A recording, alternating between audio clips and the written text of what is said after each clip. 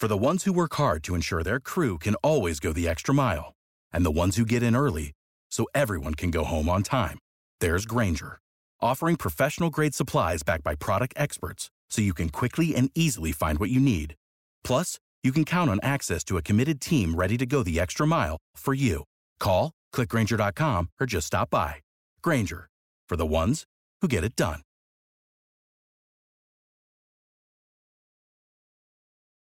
When you need mealtime inspiration, it's worth shopping Kroger, where you'll find over 30,000 mouth-watering choices that excite your inner foodie. And no matter what tasty choice you make, you'll enjoy our everyday low prices, plus extra ways to save, like digital coupons worth over $600 each week. You can also save up to $1 off per gallon at the pump with fuel points. More savings and more inspiring flavors make shopping Kroger worth it every time. Kroger, fresh for everyone. Fuel restrictions apply.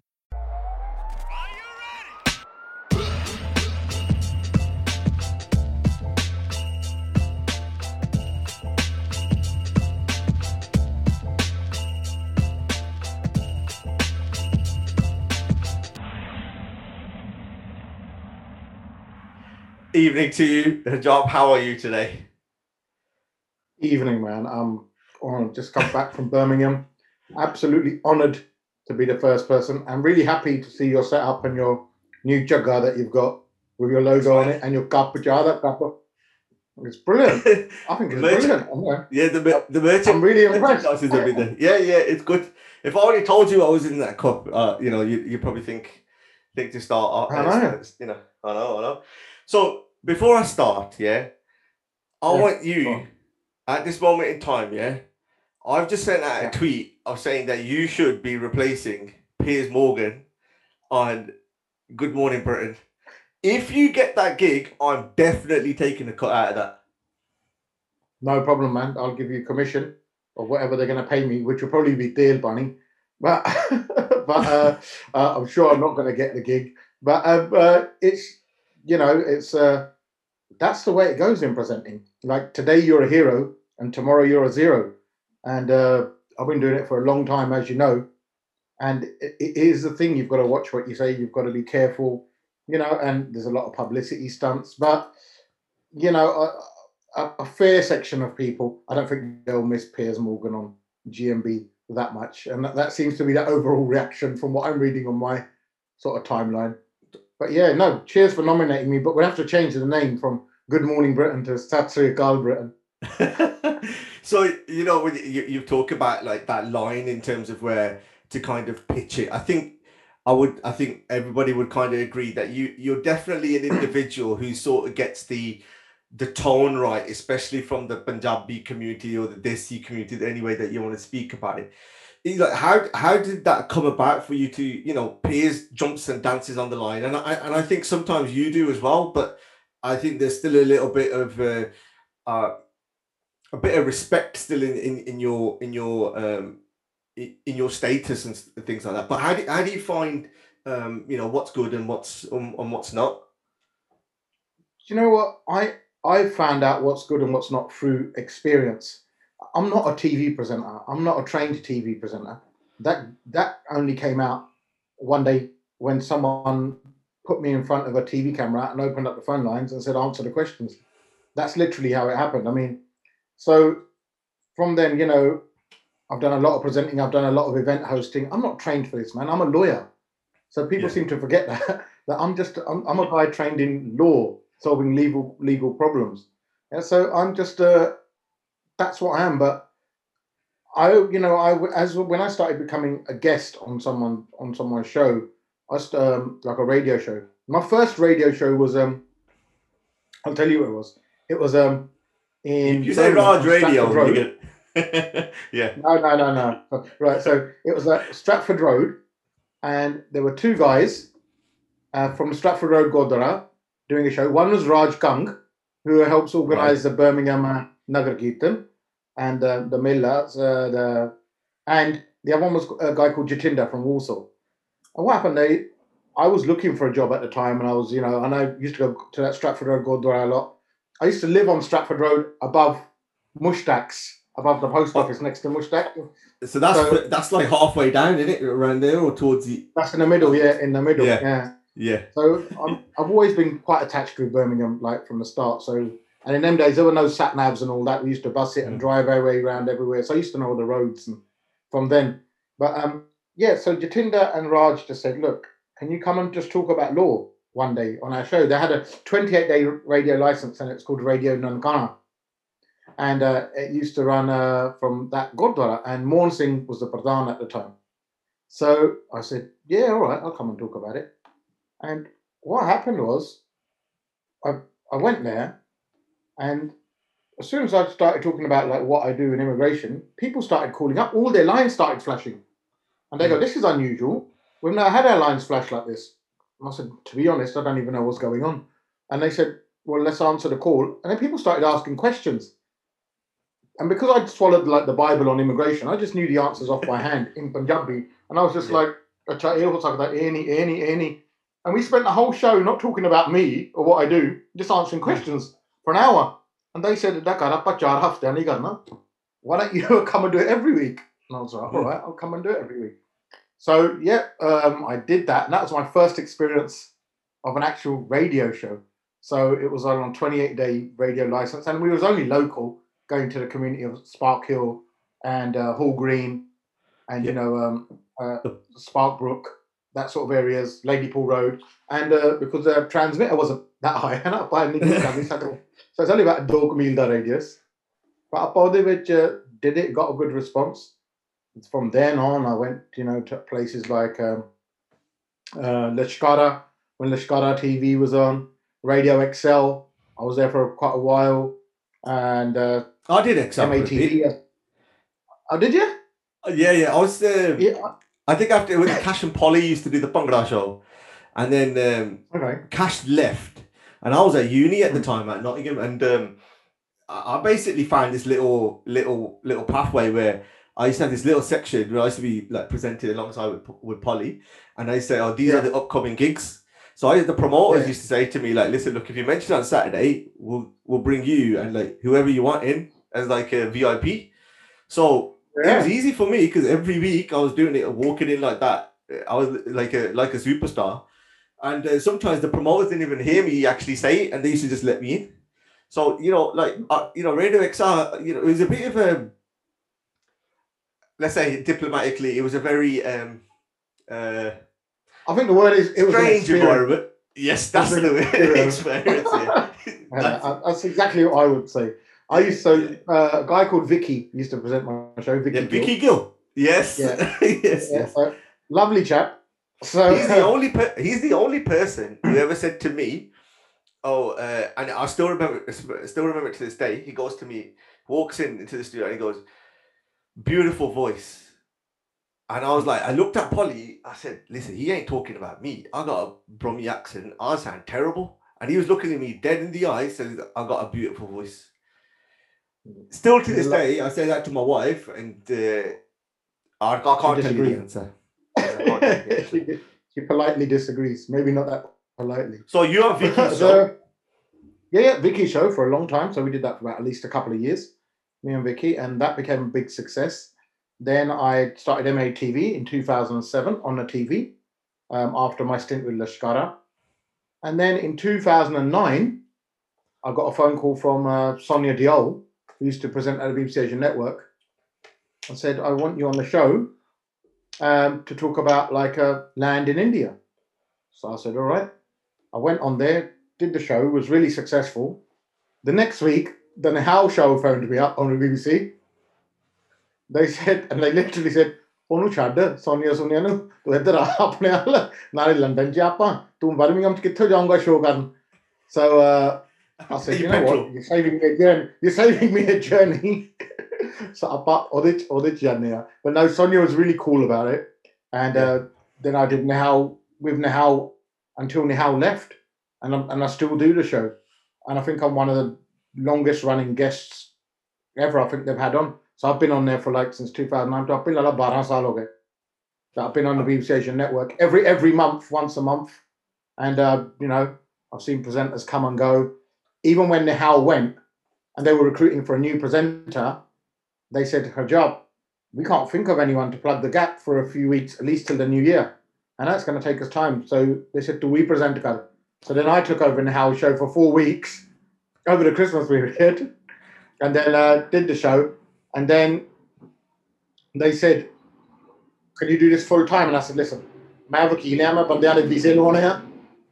all of Punjab is going to get angry with me if I decide to quit my job and do this full time.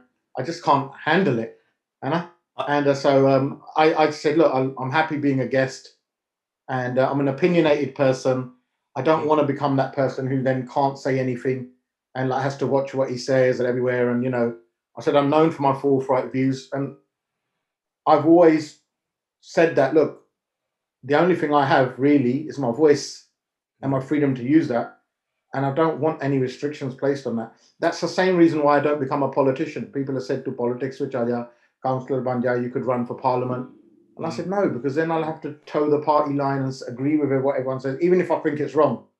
So even if they said then otherwise I wouldn't have much of a career. I'd just sit on a back bench. So I'm not going to, I said, I'd rather use my voice to just say how I feel. I don't think you know this, by the way, because, but when you were going for your, when they were trying to get you to do it full time, I think when you presented it after in the hall, you had some test interviews.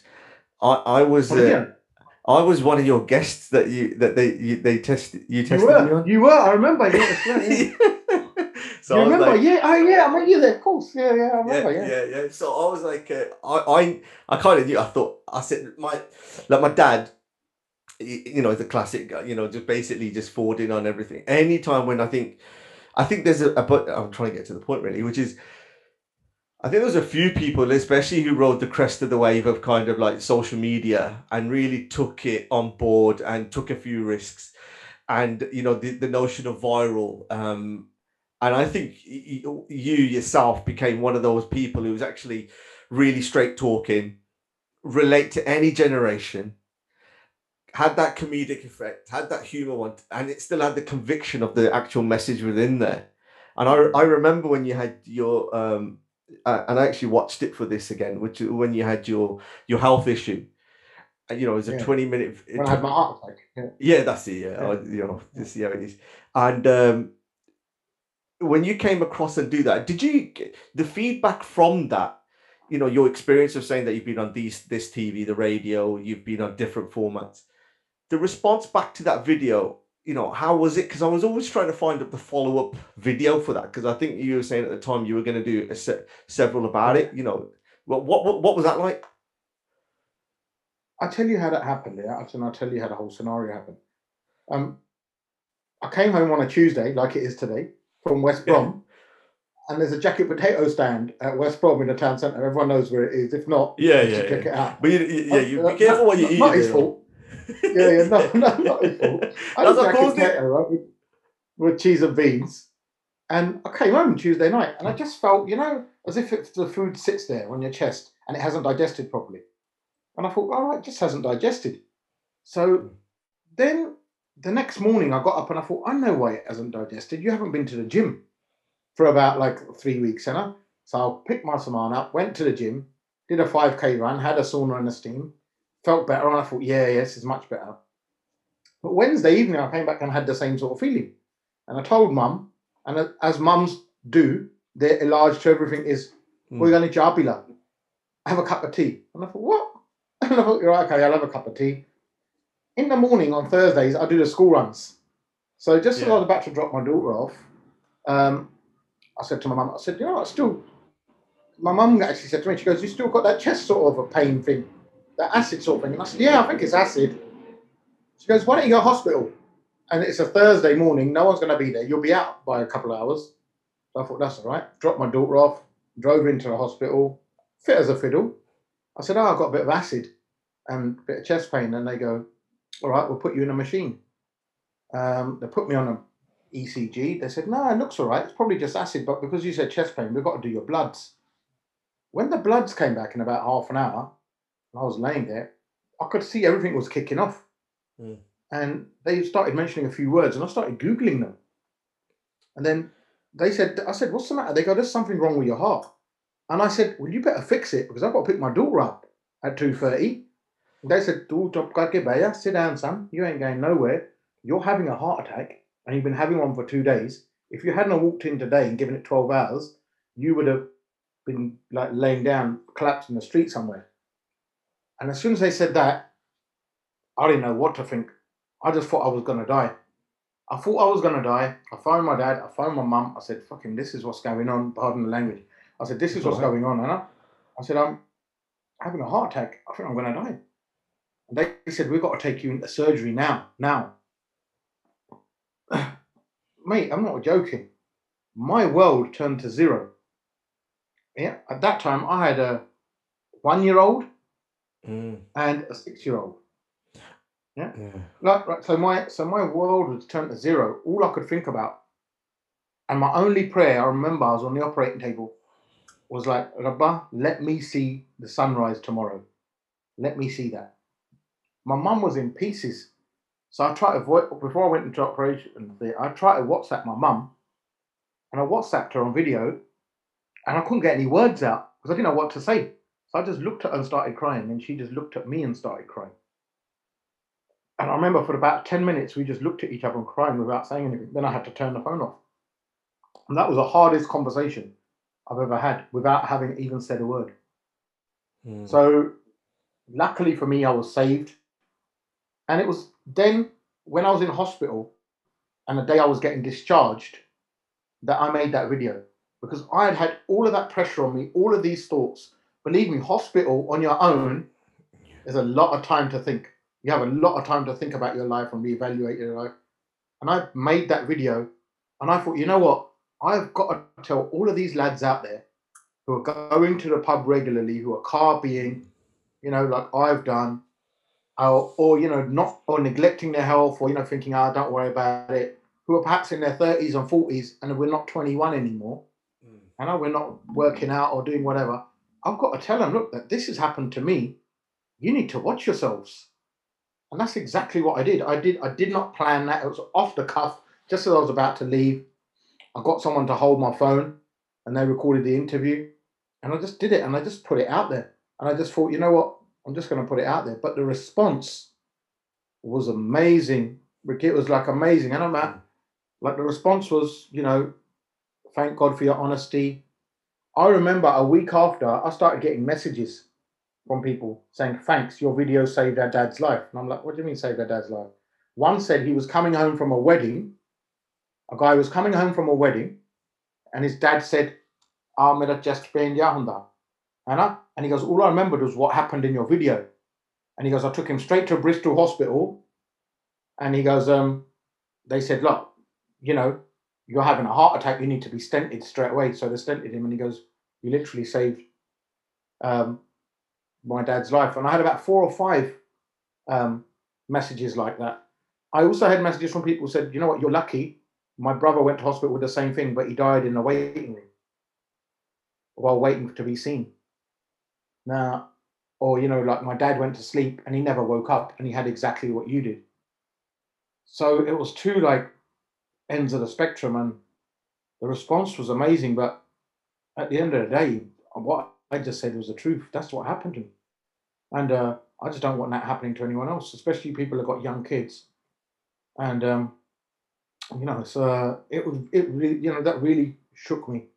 And it really sort of got me to think about myself and also got me to sit down with people and talk to them as well. I say to a lot of people, look, we need to calm our stuff down, man. We need to calm our shit down and we need to know that. You might remember something and I said the video, I said, people always say, what will you do for your kids? And you say, you know what, I'd die for my kids. I'd take a bullet for my kids.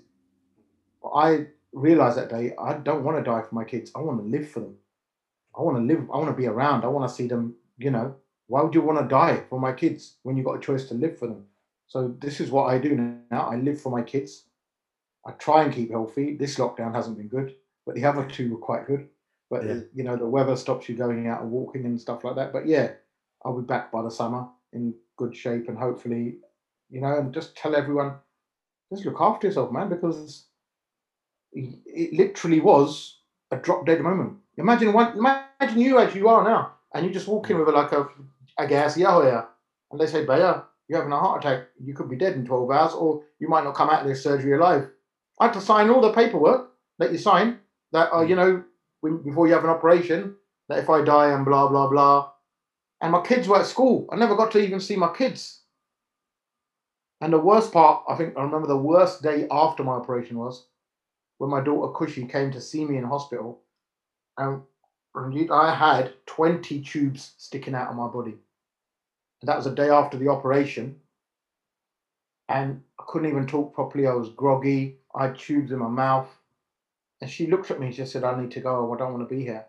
It's only like a 6-year-old saying, I don't. And I realized that I was a hero, and no one can see their hero like that, battered and at death's door. So that really, really shook me up mentally. That really shook me mentally. And then after I made the video, I thought, I have to get all of these feelings out of my system before they stay with me, and I'd start developing mental health issues. And so I did that video, and that video for me was my outlet of getting it all out of my system. I think it was. I think you probably get it now, especially when there's a really when you get a video, if you get it in different WhatsApp groups, it's doing the rounds. You know what I mean? And yeah, I get them sent to me. Yeah, that's it. Look at this. I get my own video sent to me saying, "Buddy, have you seen this?" And I think, of course I've seen it. I've made it. I've done it. I made it. No, watch it properly. And I'm like, what are you guys on? Yeah, because normally you'll get somebody who crack a joke on, you have certain WhatsApp groups which are funny, but it was deadly serious. And I think it was at that point that, people kind of, there's two ways, isn't it? In terms of like, hearing about it and you either put it to the side or you take action. And I remember after that, you started this big transformation in terms of your health and your appearance and things like that. Is it? And how difficult was it? I know you've got the motivation there. Some people even get to this stage and it still wouldn't be enough to motivate. How did you use that motivation to make the change? Well, I just used that motivation to realize I've got to live longer. I just realized, this is what I need to do. I need to make the changes. I can't go mixed grilling every day. Before that, my lifestyle used to be, and I think everybody knew what my lifestyle used to be. I used to be out every night with singers, with artists, blah, blah, blah, even with my mates, with all my, people who I thought were my mates at the time, but they didn't even come and see me in hospital. Even afterwards, they still haven't bothered to come and see how I am. But I used to go and eat and drink every night at a local restaurant. They loved me there. They used to have lock-ins there. And then when you start eating a mixed grill, the bottle comes out. So then, you have a few drinks, and it used to turn into that, and then 2:00 in the morning. And I just thought, you can't do this. And that just took its toll. And now I know what the problem is. Now I'm thinking, I can still have a good time without doing all that. I can say no. I can, because I'm doing it for my health. How did you start? So what I mean is, like, what was your first move after you've come back home? You've got it from there. You've come out of the hospital. The condition. Yeah. Your first move. My first move was chucking out all the gum in my fridge, all the gum, the food that I had in my fridge, all the diet drinks and all that, soft drinks, chucked them all out. All the booze I locked away. Yeah, so I put all of that away. All of the fried stuff I cut out, and I just started getting some nice stuff and start eating. And it tasted horrible. This is a guy who's grown up on McDonald's and KFCs and all of that, yeah, and like fast food. Yeah, I worked then in the hub of Southall, where samosas, curries, naans, tikkas, kebabs, shole, all of this is like a fingertip away. I think a click of a finger, you can have it delivered to you, yeah. And so I was there, and I did all of that, and then I thought, I'm going to go gym. So I went gym a lot, and I started running a lot, looking after myself. I got myself a PT. Wasn't great, but I knew what to do. Even with someone like yourself, even with all the lads at home, we know what needs to be done. Yeah. It's just a matter of doing it. And you know the exercises to do. They're only the basic ones, yeah? You do the weights and you do the cardio. Yeah, you know what to do, and then you don't even have to do it for 3 hours. You can do it for an hour. Yeah, and then it, exercise is only about 20% of it. 80% is what you put in your gob, the food, and that was the hardest thing for me to control. That was the hardest thing, and even now, I still slip out of that, and then I have to pull myself back in. I started this thing called intermittent fasting now. Yeah. So where you have a window to eat in, and then you have to fast for the rest of it. Like 16 hours will be the fasting time, and then within an 8-hour window, and you can change it up. So that I find helps me control me. But the one thing I've really found hard is discipline, and it's a matter of controlling the mind. And I found that to be really hard. And that's when you find out how strong-willed you are and how weak-willed you are. And I've just been trying to toughen my mind, and I'm still on that journey, Ricky. So I'm still on that journey. My weight still balloons, and I still get up at night thinking I don't look good, and tomorrow I'm going to start another day. Yeah. So it's one of these ongoing battles, I think, and it's something that I have problems with, but I'm dealing with it. I've got to realize I've got to minimize the risks now. I've got to take my medicine on time. Try to cut out all the bad things that I have. I drink a lot of water, and so these are the sort of things that I made. That was a change, really. You said you don't look good. What did you mean? You said I just don't. was that because of TV and you were coming on there? You didn't like your appearance, or was there something more than that? I just felt like, mate, you're on TV. You don't look like a TV guy, and that's then I realized, and then I realized, that I'm not a TV guy. That's why you don't look good. You haven't spent your whole life trying to be on TV. Because if you did, you'd look like a supermodel. You'd look like Hrithik Roshan or Akshay Kumar or something.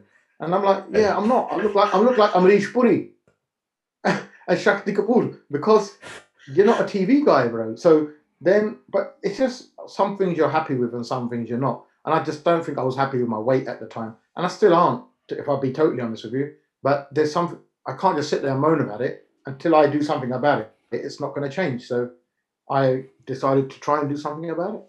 And that's what it was. And everyone from the outside looks as if they're perfect, they're happy, but everyone is battling their own battle somewhere. And I think for me, that is my battle to battle with my weight. But if someone else says it, I don't take that to heart. But I take my own criticism very seriously. So I don't take other people's criticism very seriously, because I have to value their opinion first. And the people whose opinion I value, I take their criticism on board. But I always have a thing about, don't take constructive criticism from people who haven't constructed anything. So for me, it's like, and I'm sure you get it as well. We all get it at some point in our life. We get people who try and criticize what we do without knowing us, without following our work, without knowing what we do. And you look at it, and at first, I remember when I did my first TV shows, I used to read all the comments on YouTube, and it used to bug me. And I used to keep me up at night. Banda kya kidda gaya that this thing, and he doesn't even know, and these people saying that. Then I realized, Harjap, you've got to ignore this. And you have got to ignore this, because this will get inside your head. So ever since that, I've ignored it, and I take constructive criticism on board, from intelligent people, from guys who I know have no malice. Yeah. But the hate-filled stuff, I just ignored it. And to be honest, if you ignore it, it just goes away. People get bored of that. The trolls with no faces, no names, no followers. It's like, bro, who are you tweeting that to? Like 3 followers. Yeah, is that it? So I just don't really take that criticism on board anymore. Now I've decided it's much easier to use the block and delete button. That's what it's there for. So I didn't know, at first I never used it, and now I use it all the time. And I don't. To be fair, I don't get a chance to use it now, because I think people know that if we're going to try it on with him, they're going to get it back. So they're like, okay, he's going to get it back. And plus, the way I see it is like, okay, so if someone says to me, oh, I don't like you, I don't like this, I don't like what you said. And I said, but your mum and dad's there. Like, ask them, do they like Harjap?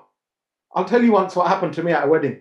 So I went to a wedding, And this guy come up to me and he goes, ਭਾਈ ਤੁਸੀਂ ਥੋੜਾ ਜਿਹਾ rude ਬੋਲਦੇ ਆ ਤੁਸੀਂ ਹਨਾ ਇਦਾਂ ਨਹੀਂ ਕਰਦੇ ਤੁਸੀਂ ਆ ਕਰਦੇ ਆ ਸਹੀ ਨਹੀਂ ਬੋਲਦੇ yeah guy said that to me yeah I said sorry ਭਾਈ ਤੁਹਾਨੂੰ ਚੰਗਾ ਨਹੀਂ ਲੱਗਾ his wife comes running over she goes ਭਾਜੀ ਇਹਨੂੰ ਛੱਡੋ ਤੁਸੀਂ ਸਾਡੇ ਨਾਲ ਫੋਟੋ ਖਿਚਾਓ she goes ਇਹਦਾ ਤਾਂ ਕੰਮ ਹੀ ਇਹੀ ਆ and I looked at him and I said really what can I do ਹੁਣ ਭੈਣ ਜੀ ਜੋ ਕਹਿੰਦੀ ਉਹ ਕਰਨਾ ਪੈਣਾ so his whole family took a photo his mum and dad were so happy to meet me. And then obviously I didn't recite that in front of his mum and dad, but I just looked at him and I said, really, bro? And I said, "Je tanu changa nahi lagda tu na dekhya kar." No one forces you to. And so that's just the way it is. I think I'm like, I know I'm loved by a lot of elders because I do look out for them.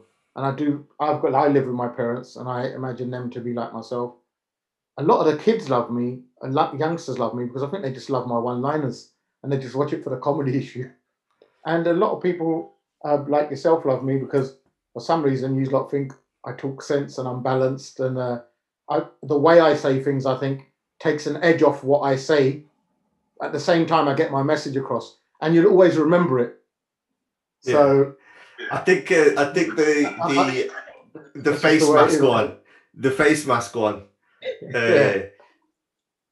You know when you hit a chord if you got females sending it around, do you know what I mean? Where it's like, I thought, oh my God, because I at the time I was quite heavily involved in all that COVID, with the whole COVID kind of dissemination of information and stuff, and then there was a real gap in terms of getting information to South Asian communities just in general.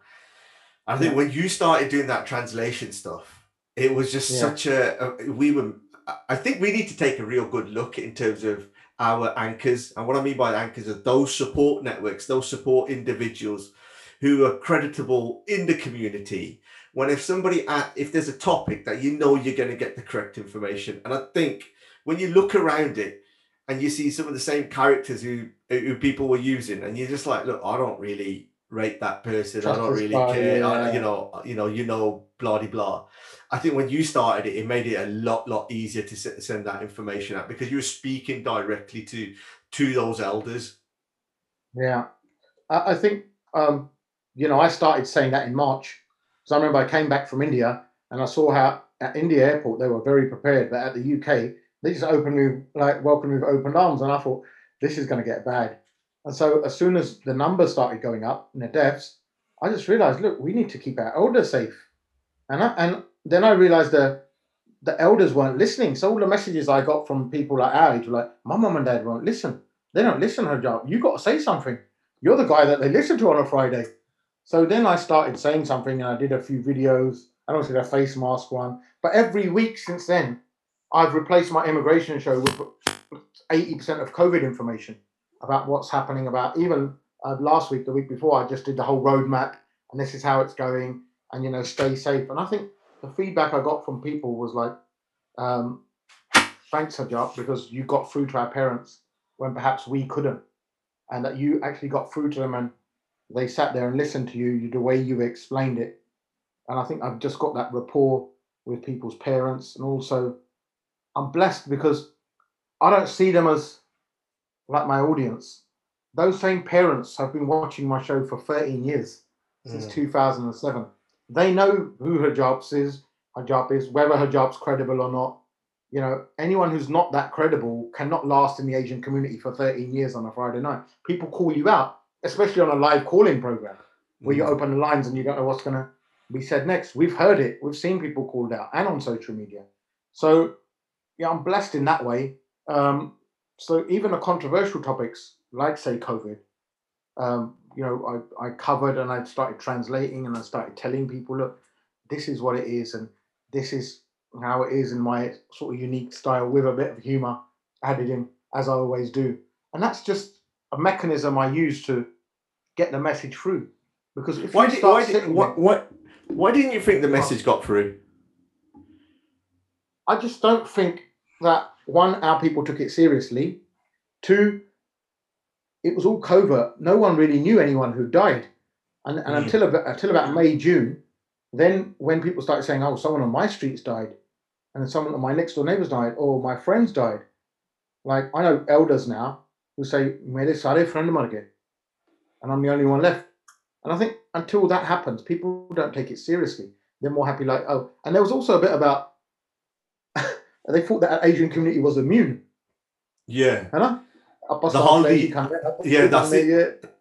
Yeah. And even to some point, I remember one person doing a video, and he said, "This is the vaccination for corona," and he drank a bottle. Do you remember that video? Some guy in Australia. Yeah. Just drank and he got the and he just drank it and he sat it down, and I don't even know if he's still alive. But the fact was, alcohol weakens that immune system. We know that. And we know that Asians are the most at risk with corona, right? Our community. So the total information. Our body types are the worst.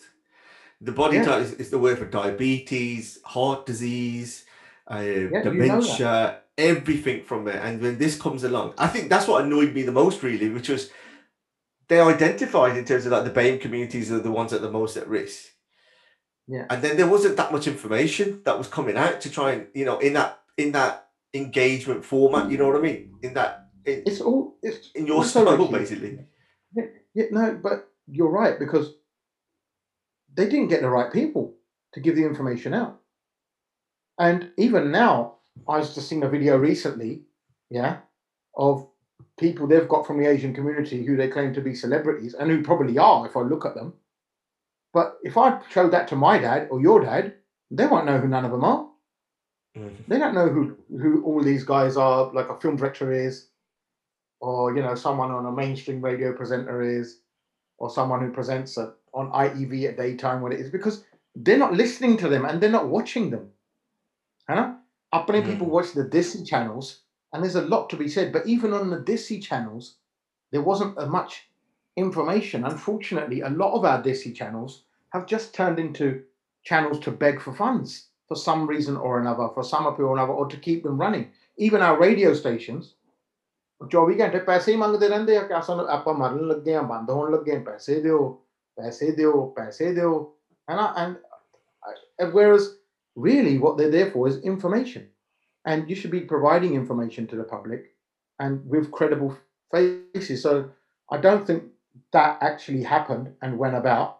So that was one of the main reasons. But I was so glad that afterwards, and recently, a lot of doctors and nurses started making their own videos, independent of the NHS. And I featured a lot of them on my show and gave them a lot of platform. Dr. Carter, I did Carter in English, Kartar as I call him. I was just going to say that. Yeah, and right, I thought Dr. Carter, here we go. This is a guy who's going to talk totally English and going to ruin it. Actually, he was one of the most disiest doctors I've ever seen. And he was proper, he gave it proper to everyone. And so Dr. Kartar, Dr. Sahota from Southall, Dr. Sahota from Gravesend, we had Nisha, who's a nurse from Bedford. So I had a lot of people, Sarabjit from Leeds, who runs the Elders Service. So there is actually a lot of people out there doing the independent thing.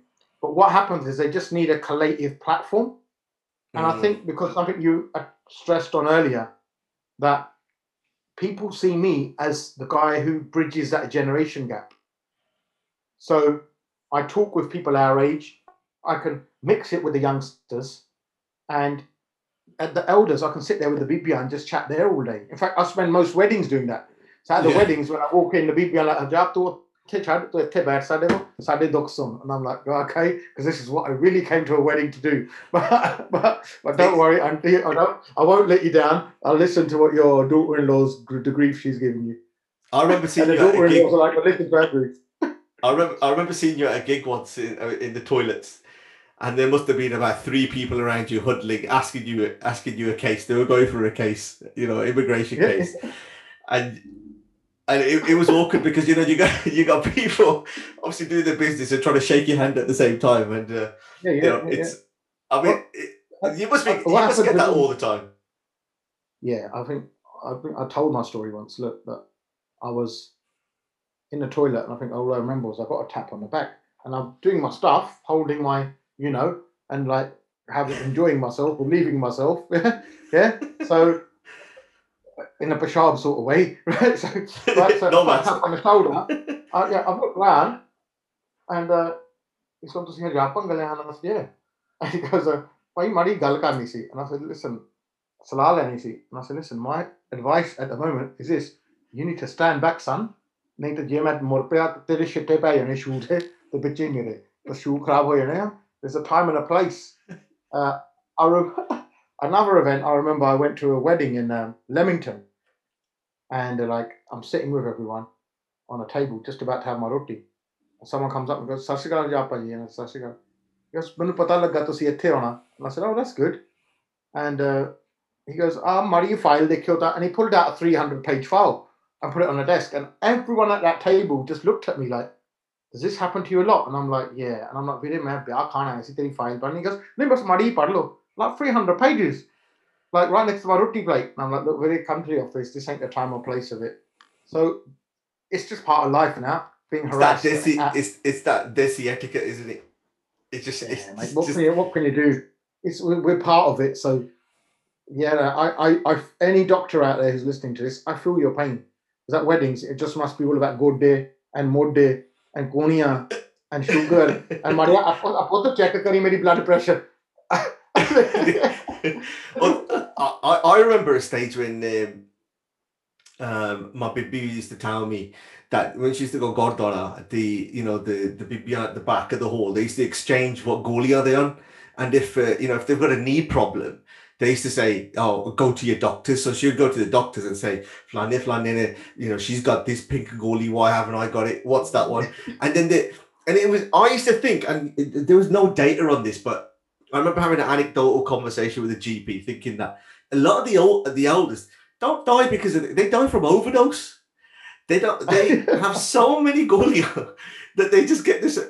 You tell me how many Bibian do you know who go to the doctors and say, "Can you stop this goalie, please?" Nah, I don't know. We go to a doctor's to get an large, Anna, which we think is via a goalie. So we don't think that in the Asian community, once you're on a tablet, that that's it. You live for life, mate. But that's what I don't understand. Yeah, sorry. And that goes for anything.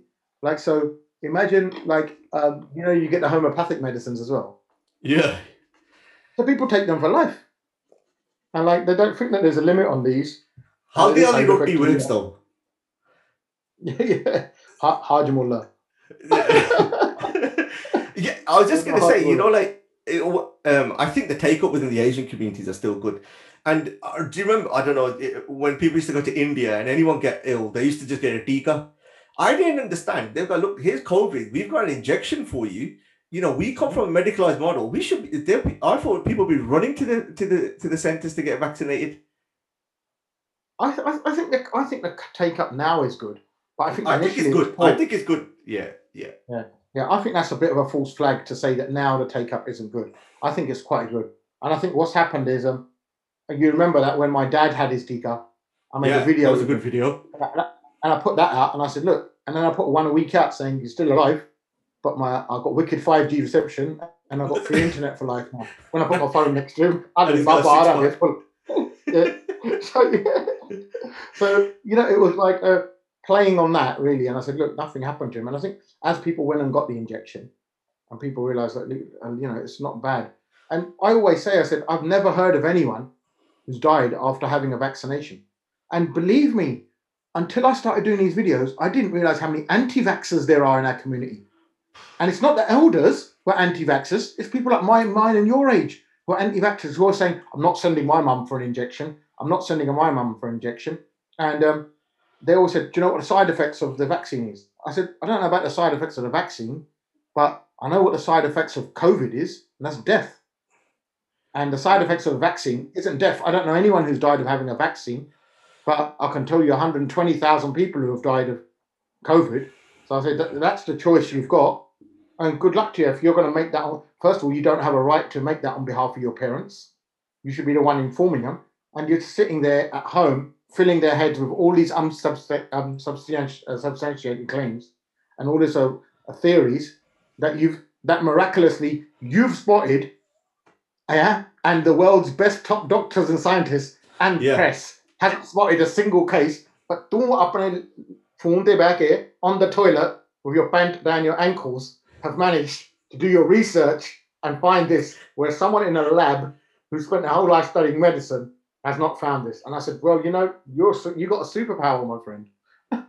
I tell you what, the one of the one of the things that I found, my mum's a nurse, and what she found out was, and it was a hearing about what I should say, was that kids telling their parents not to have it, and then the parents secretly having the injection, having the appointment, and getting it done.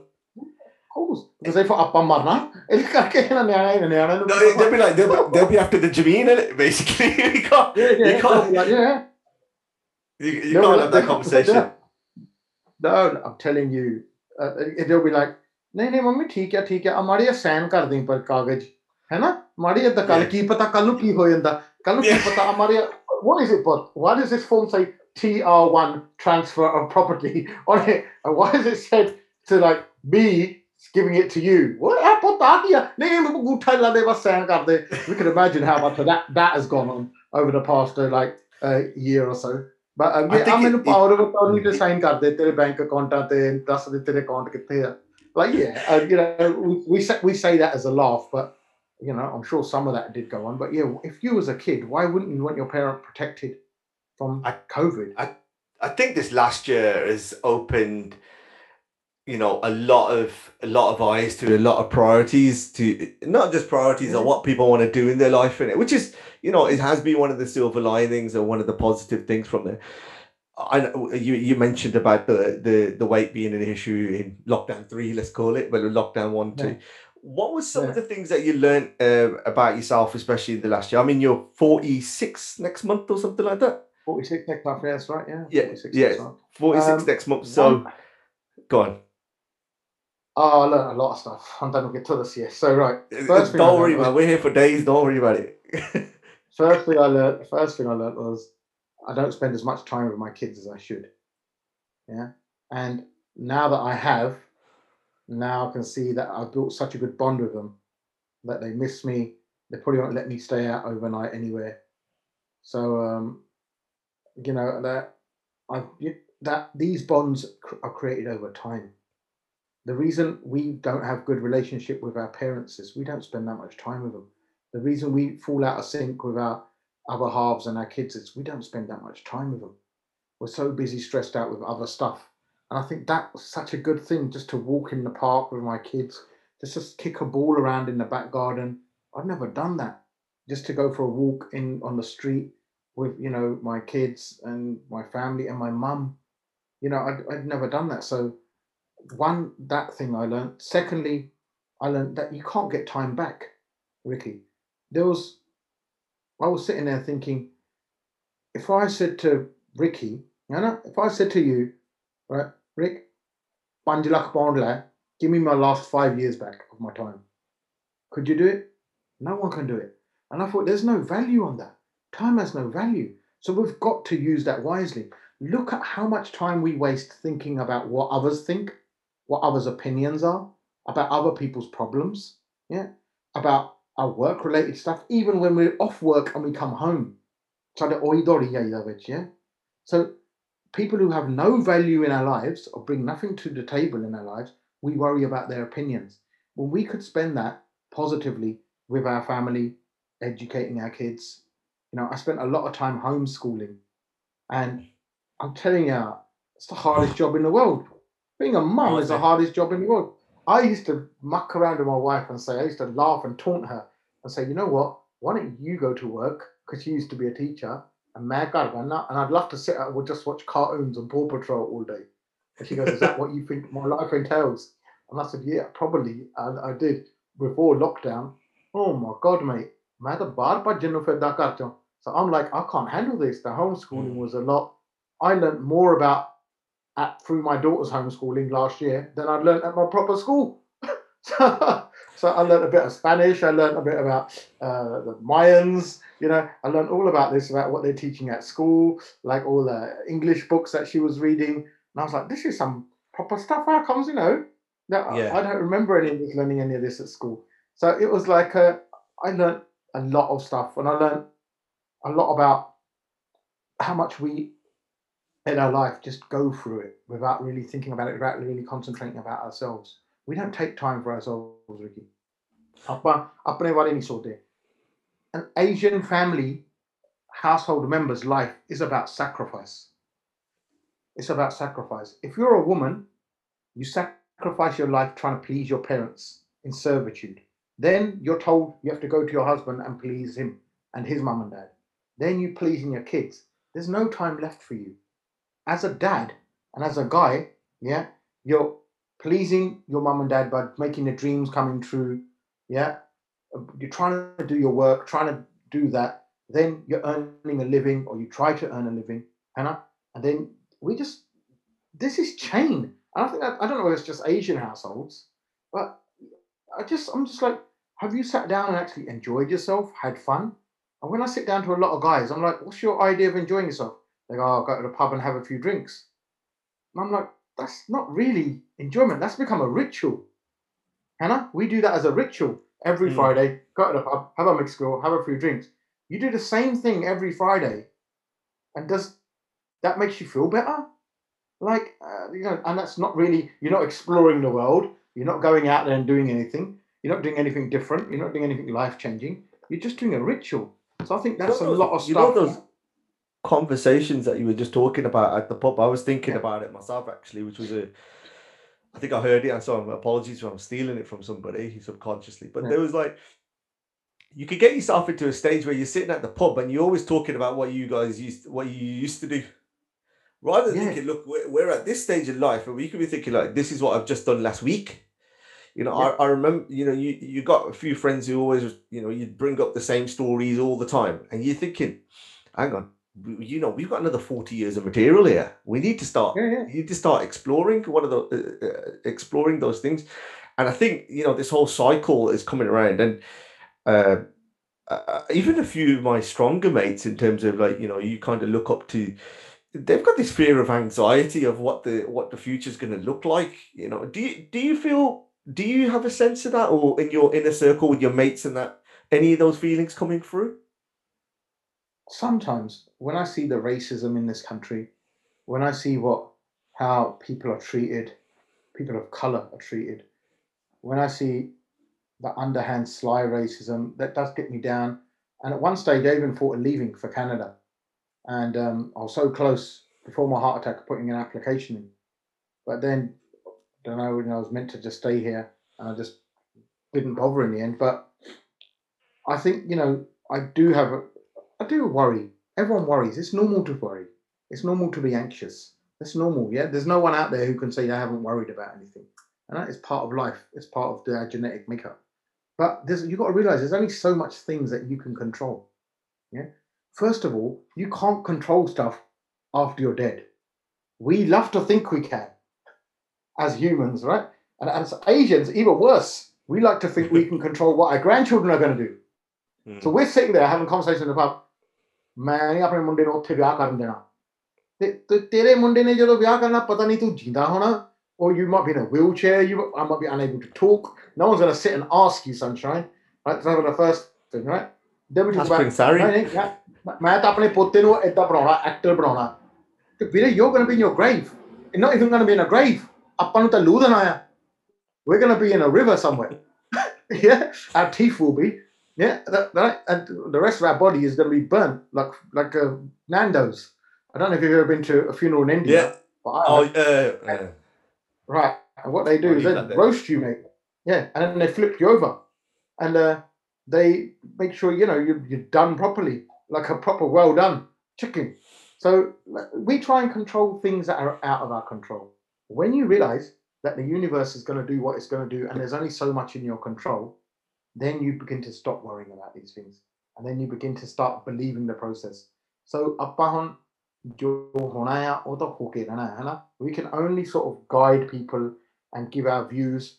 And we should stop trying to control everything. We're such control freaks, Asians are. And, we try and control everything, worry about every little thing. Peter's right to get anxious, but don't get anxious over stuff you can't control. What's the point of that? And don't try and control too much in your life. We don't even know what's going to happen tomorrow. I don't know what's going to happen tomorrow. I've got a plan. That doesn't mean I don't plan, but I don't know. I've just told you the story of my heart attack. I went to drop my kids off at school, and I ended up staying in hospital for 2 weeks. Thought I was going to die. And so, that's how much of in control of my life I am. I'm not in control at all. So I probably just trust the process, try and be good people, try and make our kids into good people, and that's it. And try and pass our legacies our parents gave to us, the good parts of them, onto our kids, because we've got to realize that everything our parents have given to us, not all of that is good. We carry a lot of baggage from our culture over, from our teachings over, and we've got to realize that some of that is going to work here and some of that isn't. So it's tried and tested. We've got to make our own legacies to pass on to our kids. And you know what my successful life will be? If after I die, they go, that guy, he was all right, he was. That's it. That's all we can hope for. Even then, not everyone will say it. And that's cool as well. It doesn't bother me. Like I said, I'm dead. I'm roasted. My teeth are floating down a river in India somewhere. No, I don't really want to think about your teeth down the river at this stage of that. We've got you here for a good while. We're going to try our best to keep you there. It is like, I think you made a really good point there in terms of like the stereotypes and the whole culture. There's battles between religion and culture, and the culture not just even within the Asian communities, but even regionally where you live. Of course. London, Birmingham, it's completely different in some aspect. Yeah, of course. Do you feel like I kind of feel this, that the whole wedding industry sort of like just it died, didn't it? Yeah. And what was interesting was when people were all automatically turning around and saying, "I'm not going to have a reception now. I'm just going to cancel the wedding, have it in another garage, and then buy a house." And I was actually speaking to one of my mates again. I've got quite a lot of mates, and they were talking about how it's acted as a catalyst. Like this has knocked off like 5 to 10 years. Potentially, if people don't go and revert back to what it used to be, a lot of those stereotypes, some of those traditions, those needless traditions are going to be kind of thrown out. Do you think we're at that point, or do you think that's more kind of wishful thinking? I think there are a lot of people now who've had the COVID weddings, and I thought, it hasn't really made much of a difference because no one's had their wedding. I think there's a lot of people holding off to have a party. And no, but I'll tell you now, nobody has an anniversary party anymore. Remember, that used to be the rage back in the day. No one's going to do that. That's because they've realised what they've done by getting married. And they go, celebrate what are you celebrating? I've been married 10 years. Oh my God, what? And then they're going to phone you for another bikini in it. They're going to say, forget the immigration one, I need the other one. Oh, bro, I'm going to need a bikini if I start talking like this anymore. So,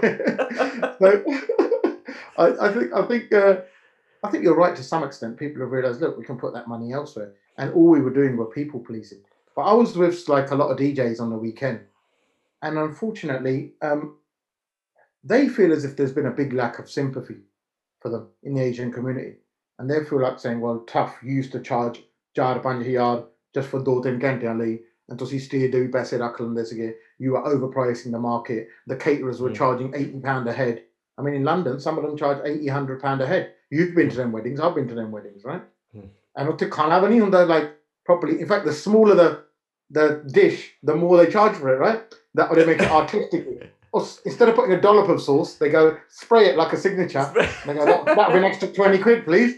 I'm like, what? Does he sauce the right? So it's you're still gonna have chippy on the way home anyway. That's the standard. It's a pack of pies, right? So what you've got to think is like that. A lot of people didn't have sympathy, but a lot of them are struggling.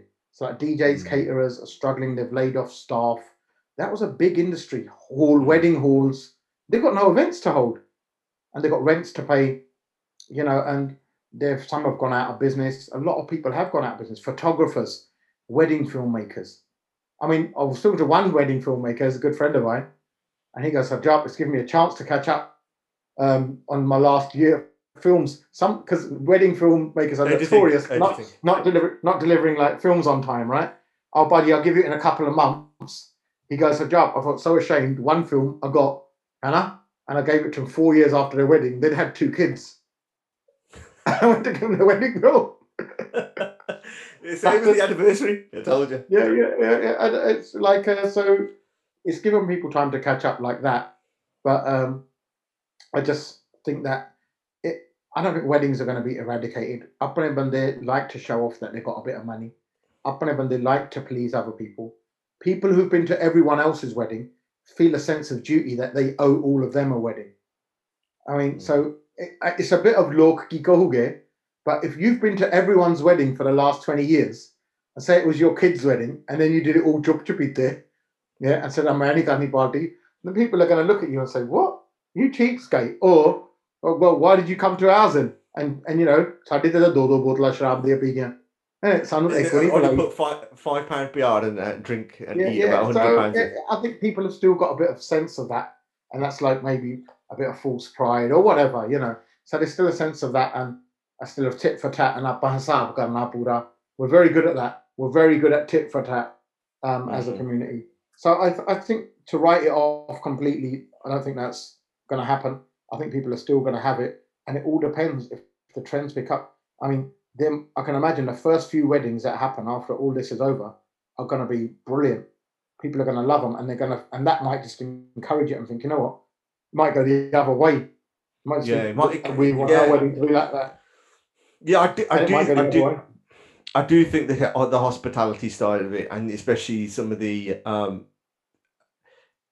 wedding industry, the DJs, and you know, I think I personally felt that they got kind of penalised for being being successful.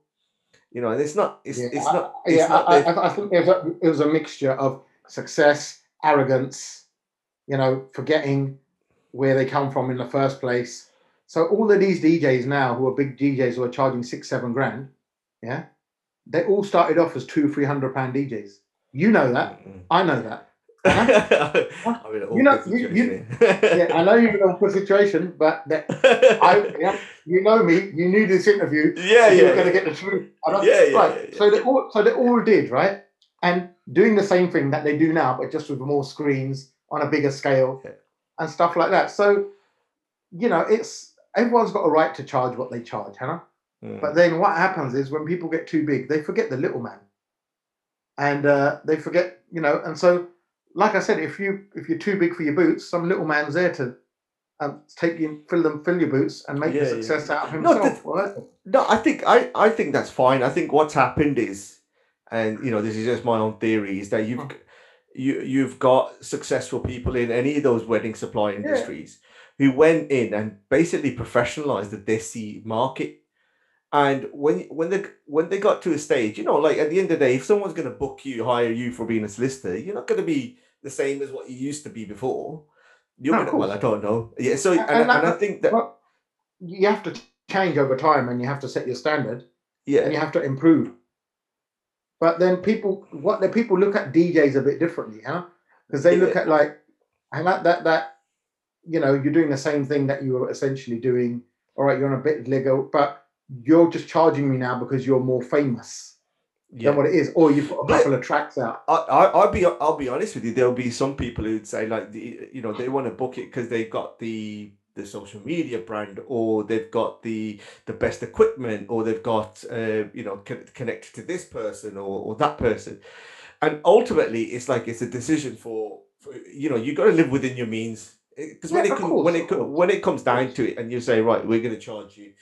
You know, a caterer can charge X amount, you know, and so if they can't afford it, they won't do it. And there are people out there who are going to be charging whatever. And I think it helps to bring up the whole of the system. I just feel that there's a potential kind of reset here, which I was going back before, where people say, you know, we're in this new kind of territory.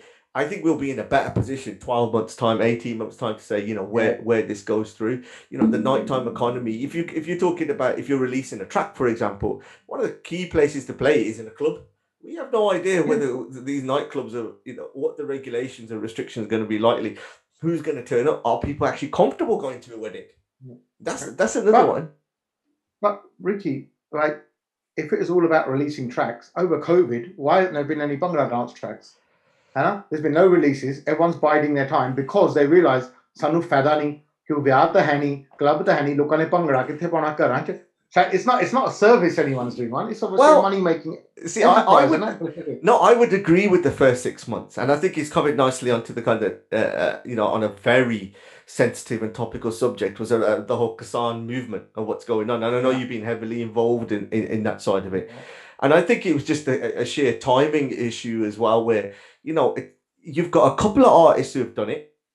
They've gone out and they've put some commercial on, but you did have bro. Out of 5,000, you ain't gonna make a difference. It ain't cutting it. It ain't cutting it. To menu 50% that's fair up gal karte hain.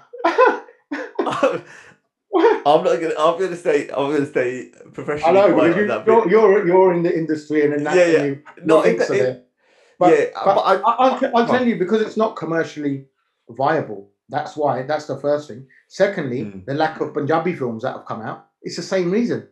So there's no cinemas there for people to go in, and Hollywood films, right? So they're delaying the James Bond film. They're delaying the Black Widow film because they've got to make money. They've got to make their money back on what they spent on this stuff. So I think like with that industry, with that side of things, and the whole DJ side of things, I do feel sorry for them because a lot of them were employing a lot of people, and they were doing a lot of training on the job. They trained a lot of youngsters. This is the point. I think there was a huge ripple effect when you think about how it affects everybody down from that one. And I think for it to be neglected, and I really do hope that we do see some of those some of those suppliers characters. They are characters. Some good. I love them. I love them all. Come back. You know what I mean. My best mates are DJs and Moors, and there are two things that you can request on like Facebook. I need a Moor and a DJ, and you'll get about 400 replies. Right. yeah. But if you say, I need a ice cream wala or an entertainer for the kids, koi nahi jua wanda. Yeah. So what happens is this like industry, and I know it's affected the makeup artists as well, and it's affected them and all of them women. I'll tell you what I want to see. So I'll tell you what I want to see. I want to say weddings go back to the 80s and the early 90s with the school halls, the long tables, the paper sheet over the tables, the plastic lick up, the girls' brothers, cousins doing the seva. Yeah, the Desi live band, the school hall. None of the showbiz and none of all this. The balloons as the arch on the dance floor.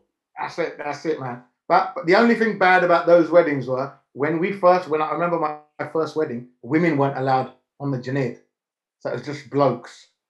And that I found, now I look back, and I think I found that obviously chauvinistic, sexist, and times have changed. Now, all you see on the dance floor are women, and you see Jar Shabri when they're dancing in the corner. But at that time, it just used to be blokes. And I think that bit has been a great positive change about about new weddings. But yeah, I'll say bring it back to basics, man. I quite liked it. The Coke bottles there, the full ones on the table, all of that, the beer coming in plastic glasses. Crisps. Crisps is gone. When you used to have Walker's crisps, exactly. You used to send a little kid, go and get me some cheese and onion from that table. Bring it over. Also, like Golden Wonder we hundi si. Golden Wonder. What was it? Five Alive? The juice? Five Alive juice, yeah. Five Alive. Killing it. Five Alive, Umbungo, and all of that sort of stuff.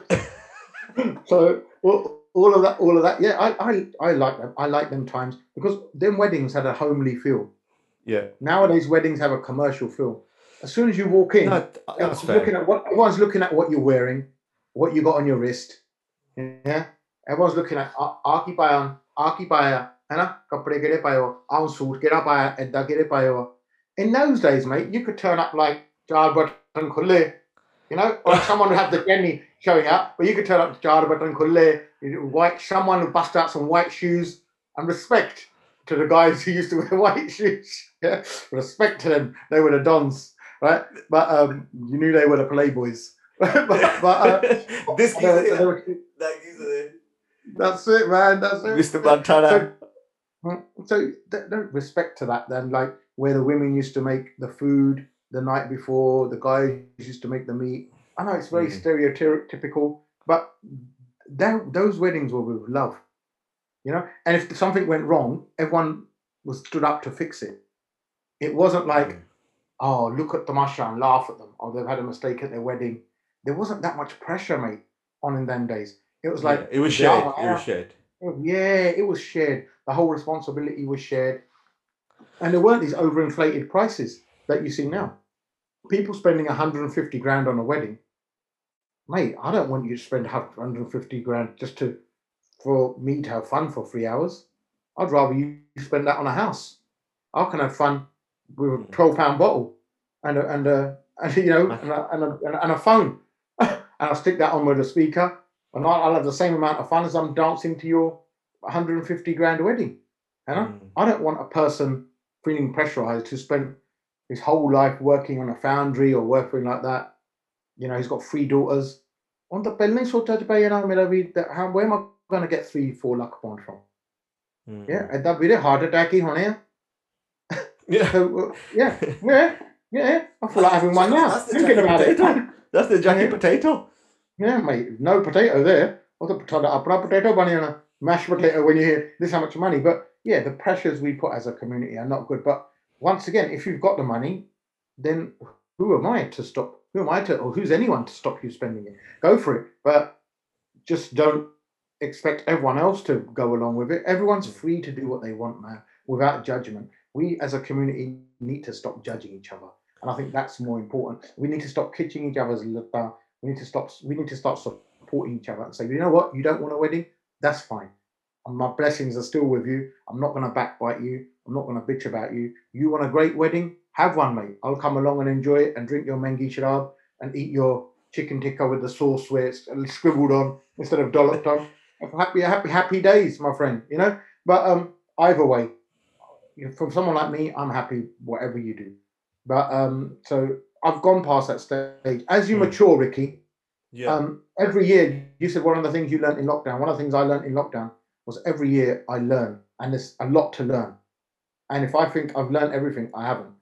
I'm still learning every day. I learn a lot of stuff every day, and every year I grow maturer. I look back at myself as a 21-year-old, and I feel ashamed of some of the views that I held then and the way that I acted. And I feel ashamed when I got to, I feel ashamed now of some of the things that I used to think about when I was 5 years ago and like 10 years ago. So life is about growth. If the day you stop growing is the day you stop living. So life is about growth, not physical, but mental. You grow and grow and grow until the day you die. That's how it should be. You should learn and grow, and you should be changing your views. If your views now, at the age of 45, are still the same as you were when you were 21, you have wasted them 24 years. That's what I will say. You've wasted that because you've learned nothing and you've grown nothing. And it's okay to admit you were wrong. It's okay to admit that your thinking was wrong and that, you were backward or you were, brainwashed in certain areas or you were wrongly influenced. It's okay. But what's not okay is to know that that was the case and still stick with it. So as long as you're making an effort to change and eradicate all the wrong sort of things you perceive to be in your life and try and become a better person, mate, you're growing. And that's all good. I mean, you come across in terms of, you've got very strong ethical values, a very strong moral compass. You talked about that, getting that community feel back as well. I just want to touch back on the Kassan thing and, Yeah, no, definitely. Just your thoughts on that. And what do you think the future looks like with that? I mean, just running quickly ahead, your work is around immigration. Yeah. There could be huge consequences for that. There's this big fear of what's going on. I mean, what's your thoughts on it? The whole system in India is one of the main reasons why our parents came here in the first place. The biggest one is poverty, which none of us like to admit now, because we all think our parents were millionaires when they came over. But actually, I doubt if any of us have ever sat down with our parents and said, Dad, tell me about your childhood and tell me why you came here and how you came here. Another myth is we all think that our dads were invited here by Queen Elizabeth because she sent a letter to them in the pen. Que Janelle, तेरी तो बहुत लोड़ पई in the United Bakery ਦੇ ਵਿੱਚ ਹੈ ਨਾ ਤੂੰ ਆ ਕੇ bread ਬਣਾ ਇੱਥੇ. I think that's not the case. I know I spent my 20 years of my life talking to people who've come here and under what conditions they've come here and why they've come here. And the things they tell me, they don't match up to our perception of that. That's the first thing. The reason why people come here is because they're ducky to escape for a better life, or they've had a real bad life and they don't want their kids to go through the same thing. Now,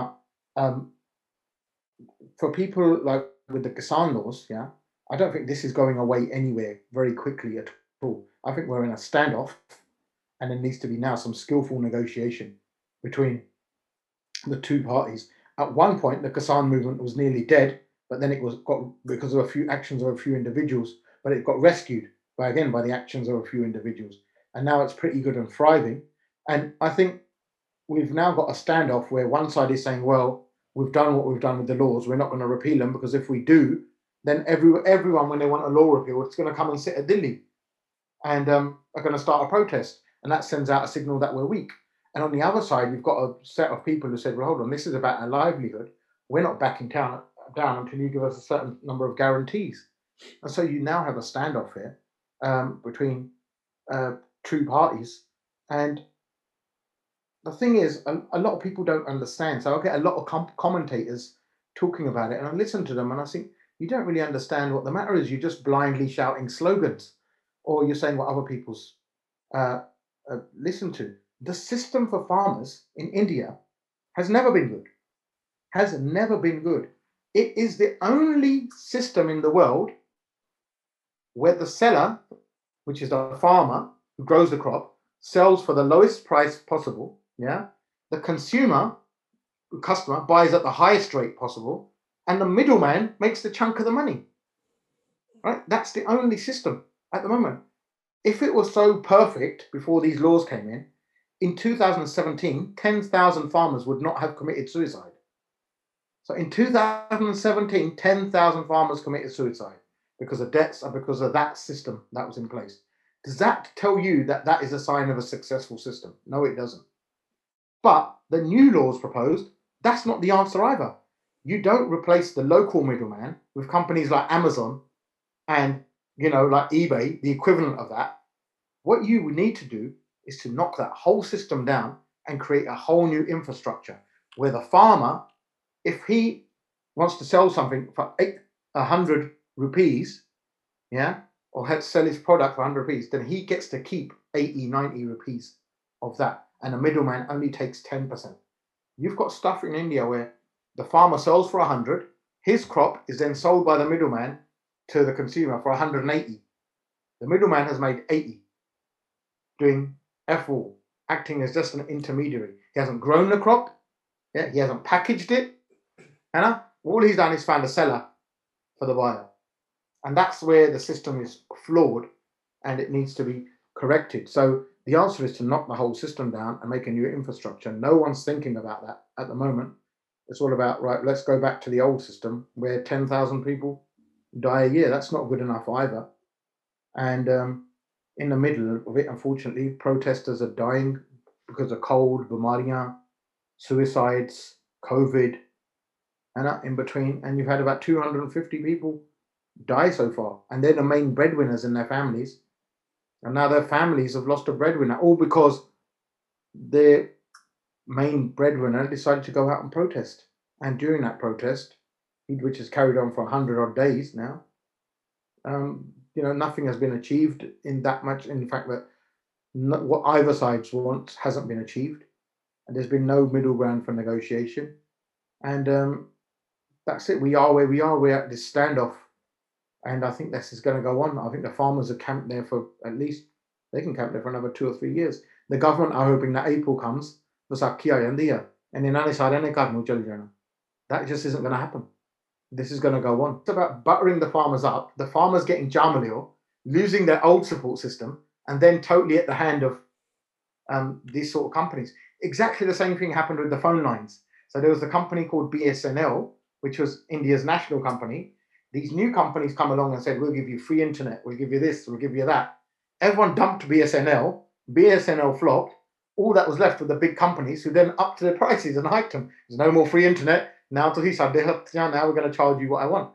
The same thing happened with public schools and India schools. So the Sarkari schools, yeah, were in place. The private schools came along, offered the low rates at first, excellent quality teaching. No one went to the state schools. Everyone went to private schools. State schools have failed.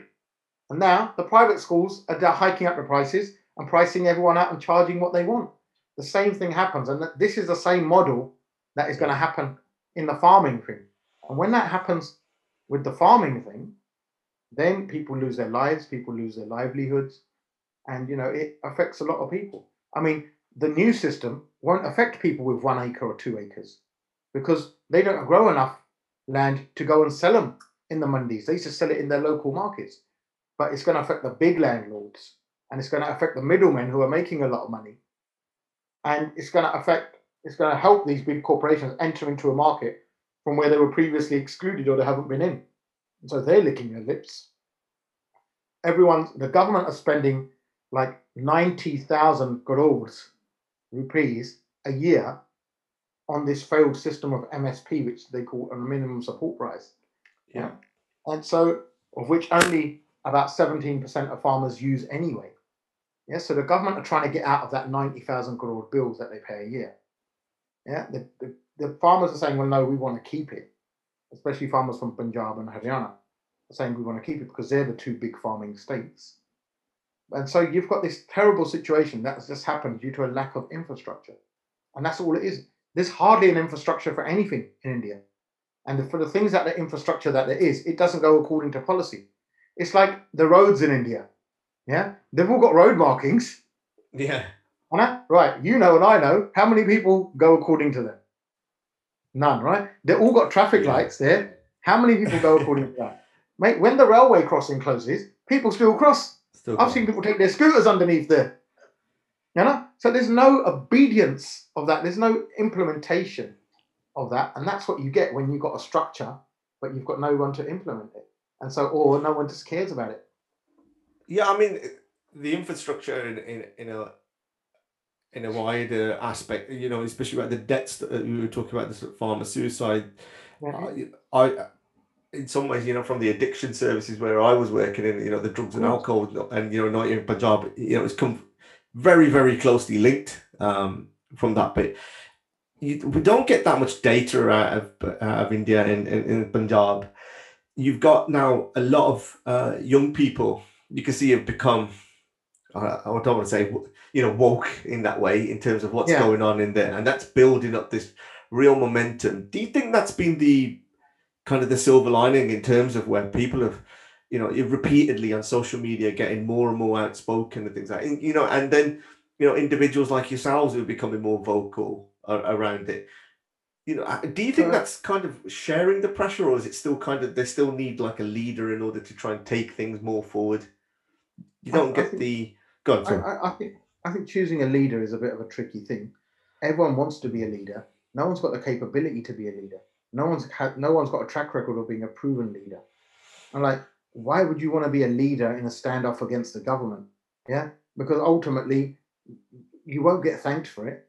You'll probably get the government gunning for you for it. Yeah, that's like me saying, go on, Ricky, lead a protest against Boris Johnson. And you'll think of 3 times before you do it, because you think, right, do I really want this government on my back? Do I really want to, and you're not going to get a shabashi for it. Everyone's going to go home and do their own thing. That's the one thing.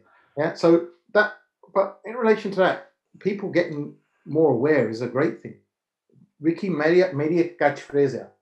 Yeah, the catchphrase is this: it doesn't matter what the question is, the answer is always education.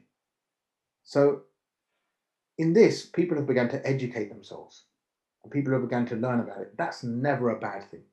That's never a bad thing.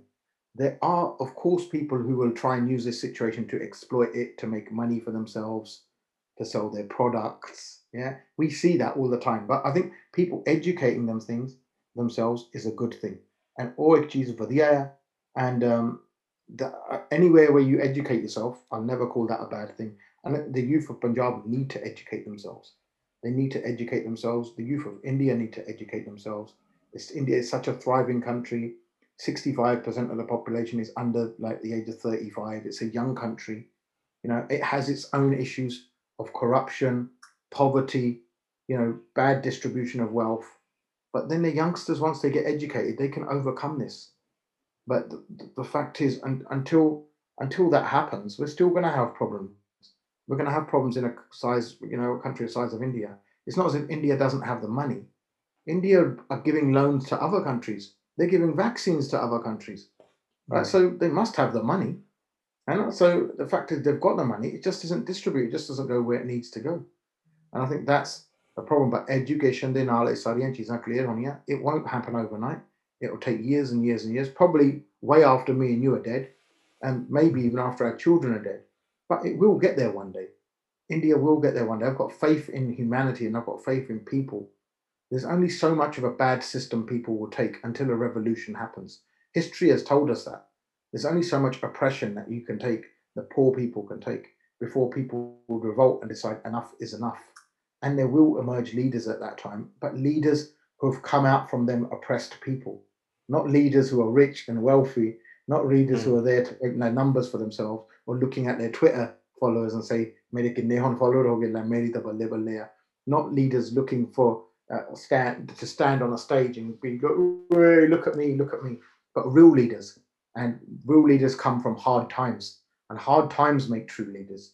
And they will come from the oppressed masses, and they'll be the leaders that we need. And they'll be the leaders who people will follow. People who are one of them, not somebody from outside, not somebody who's lived a cushy life like me or people from the UK, Canada, USA, but one of them, one of the oppressed. Not people who are celebrities, singers and actors and all of that, but an actual oppressed farmer will come and raise his voice and people will follow. Pretty heavy content to think about, isn't it? You know what I mean?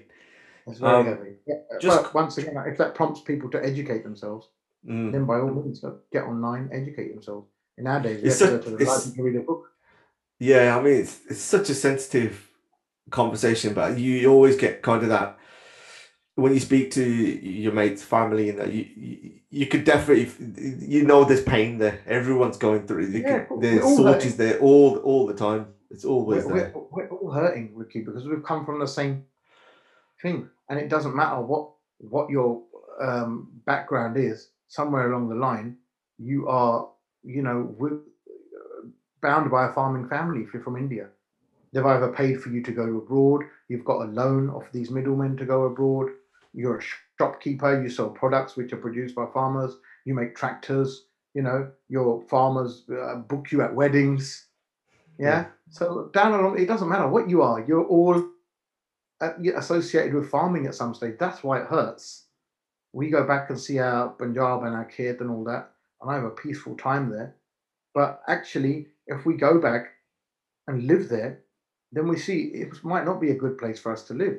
It might not be a place where we want to raise our kids, because things aren't all hunky-dory there. And and you touched on this, and you're the best person to talk about this drug and alcohol addiction. Right? Drug and alcohol addiction, your whole life, a majority of it, has been involved around educating people about that. Now, whatever your question is, I bet the answer is education. Right? Now, what you do is educate, and you educate people about that. And look, and it doesn't matter. You see Punjabis here who have come from them families with addictions, and here it increases, and here they're roaming the streets, addicted. Those people have been sent over here to make a better life, thinking England will cure them, when in fact it hasn't. It's not a cure. Sending people. It just goes straight into suitcase. It's been. I'll be honest. It got me to a point where I was just burnt out. I remember Twitter was a different place when you first started. I remember then. It was. I got to a stage and then someone tweeted me, or I can't remember, was it a tweet or message saying, "Oh, you're banging on about the same thing," and it really bugged me. I would put something stupid up, on social media, like a Man United score or something, and you'd get loads of interaction. If you put in. You put in, "Oh, this is the best article telling you about there's a de-addiction center in this area, how to," you'd barely get anybody talking about it or mention it. And it used to really wind me up, and to the point where it was like, look, you got 28 million people in Punjab, at some stages there was like 65% of some of the families. I mean, these are the stats back then. Hopefully I'm wrong now.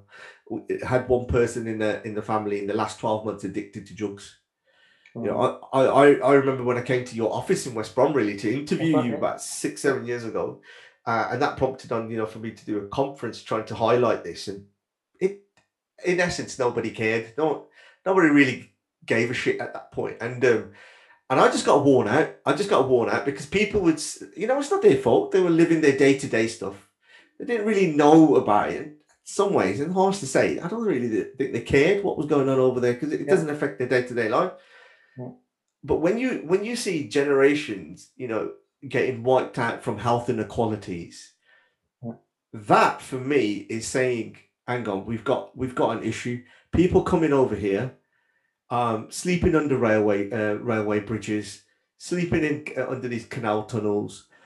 I was in you're in an unfortunate position of trying, where you could try and help and promote drug awareness and do all of these things, and you were just getting nothing back. And I got sick of it at one stage. I got really sick of my own voice doing it, saying the same things time and time and again, and it not really, making that much a difference. But one of the positive things with the Kassan stuff is, there's loads of anti-drug messages at that, at there, which is good, and you want to believe it's all true. Yeah, and it is all about the education. I think one thing. Sorry, I know I'm just rambling a little bit. No, you're not. Especially early in the lockdown last year. The amount of phone calls I was getting from people who were drinking at home, it increased. The families, people who were used to being taking cocaine on a weekend, started taking it at home. And I got to a point where it was, I had to just stop. And there were people who were going to people's houses to trying to save these people. I ain't going to mention names, but they were very well known people. Very well known people that I was, that I've had some involvement in, and I just thought this is just getting worse, and now you're getting the average age of people coming into treatment is around about the 40s. It's 39 for alcohol. Sorry, for drugs, and at that time they got the disposable income. They're not spending the petrol money, so all of a sudden that's getting spent 3 or 4 times. No need to spend it in a club.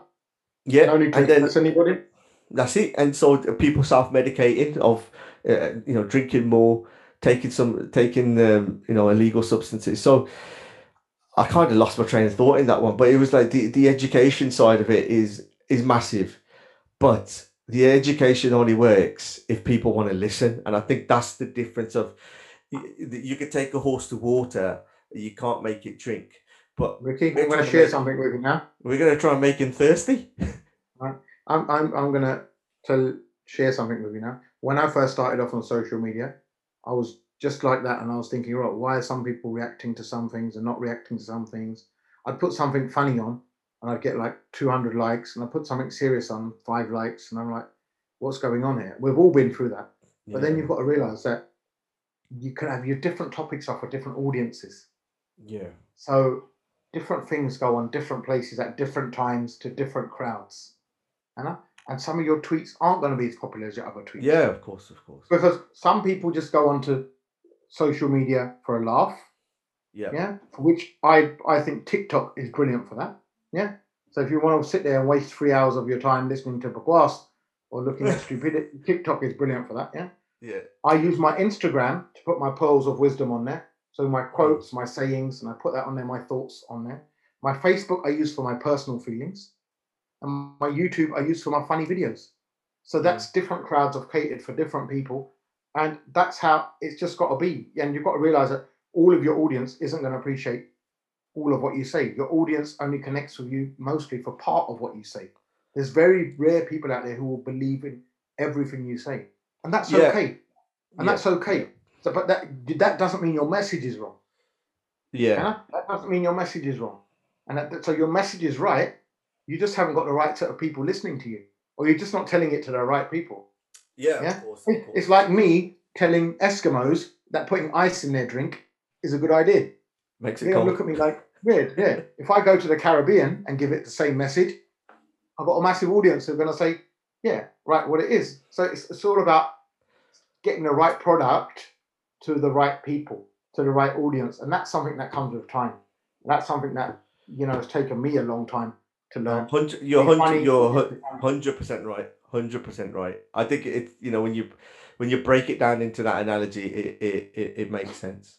I was just I think, even for this, I just got to a point where I was like, something, I don't really care. I want to interview people who interest me, and I just always wanted to ask those questions. You never get I always wanted to ask certain questions from people and get the answer. So I don't care if it's one person watches this or 100. This is for me. It's kind of cathartic for me, and like yourself, what you've the wide range of stuff that we've talked about. You could see you're not in just one category. You people are just more than their social media accounts. I think that's the point. And unfortunately, people think they read a tweet about you or they watch a video about it and they think they know you. Yeah. When they don't, without making an effort. And I make the same mistake.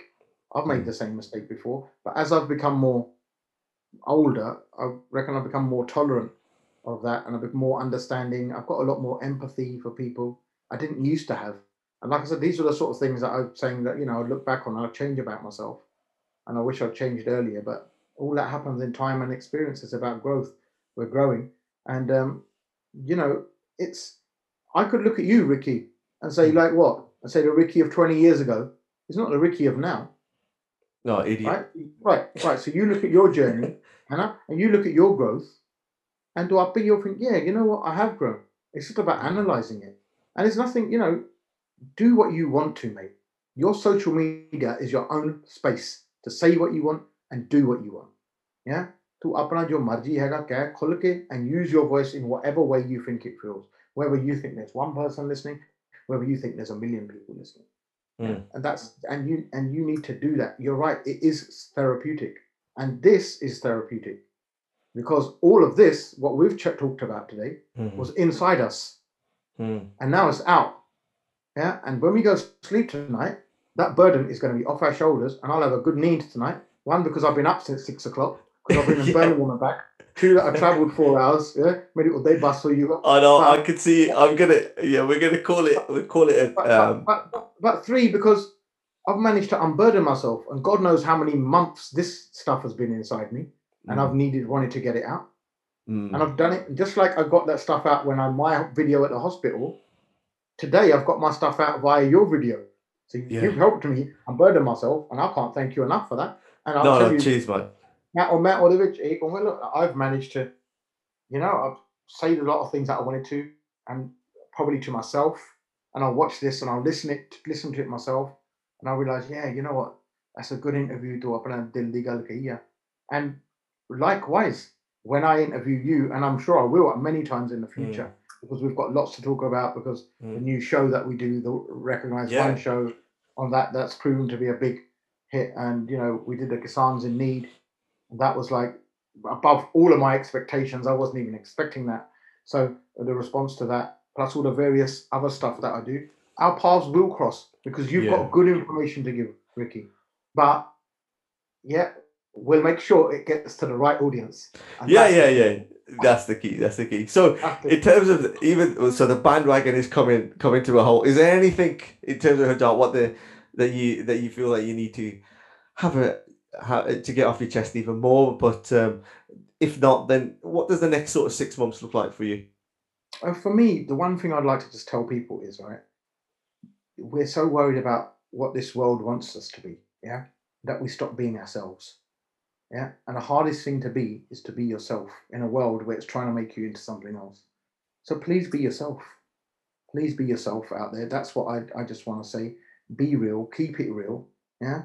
Try and educate yourselves. Yeah. Try and help each other. But if you can't, then don't upset each other. Put paths. Block each other's paths. That's what I would say.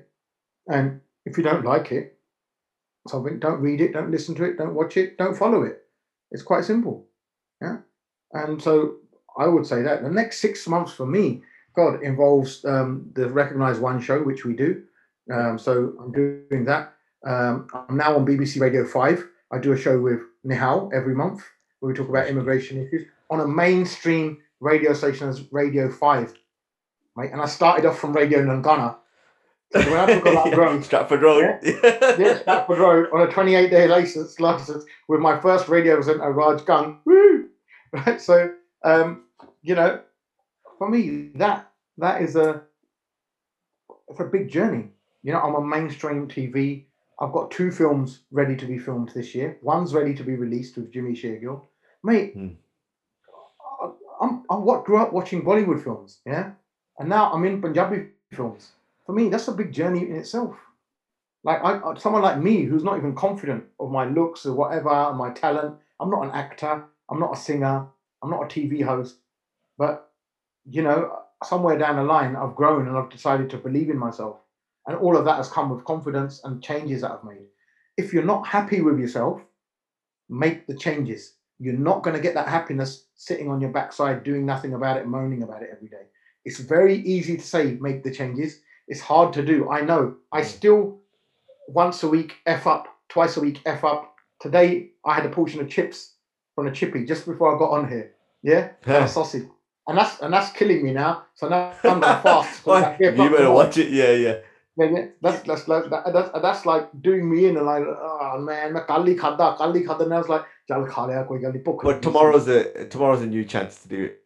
Tomorrow's my fasting day, so I'll fast all the way to about 3 or 4. Then I'll know, at least I got that out of the system. I'll go for a walk despite it being cold or whatever. So you know, I'll try and make the changes that I can. But for me, yeah, Hindi films, TV show, radio show, spending time with my family. Do you know what? Getting back to hosting events. I love hosting events. I love interacting with people. The most thing I've missed is seeing people. So there was a time when I used to go to like concerts or events and people used to hug me and I used to think, yes, I did what's the matter? Now, I haven't had a jappi for over a year. I feel like standing in the middle of my road and shouting, Koi aake jappi da paajo, koi jappi da paajo. You got to be careful because if you start asking that, people are going to turn up with their files. Yeah, that's right. And in the toilet. Can you imagine everyone buying a jappi? Kuch nahi hona veer, fir to shitte sare passe hi pe jade. Okay, so on that charming picture, Harjap, it's been a pleasure. I really enjoy this chat, man, and I know we, like you said, our paths will cross again soon. So, I'd like to thank you, and I really appreciate this. And thank you. I'm honoured to be your first guest. I'm really honoured to be your first guest, and you know, I'm glad that you give me that much respect. For me, that's a total respect. Cheers, mate. All the best. All the best, and say everyone's mum and dad, hi.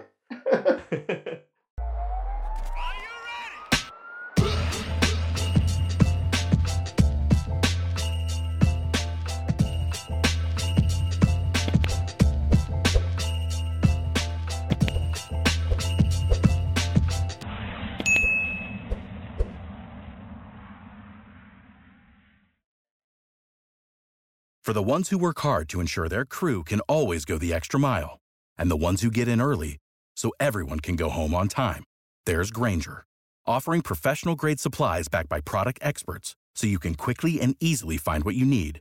Plus, you can count on access to a committed team ready to go the extra mile for you. Call, click Grainger.com, or just stop by. Grainger, for the ones who get it done.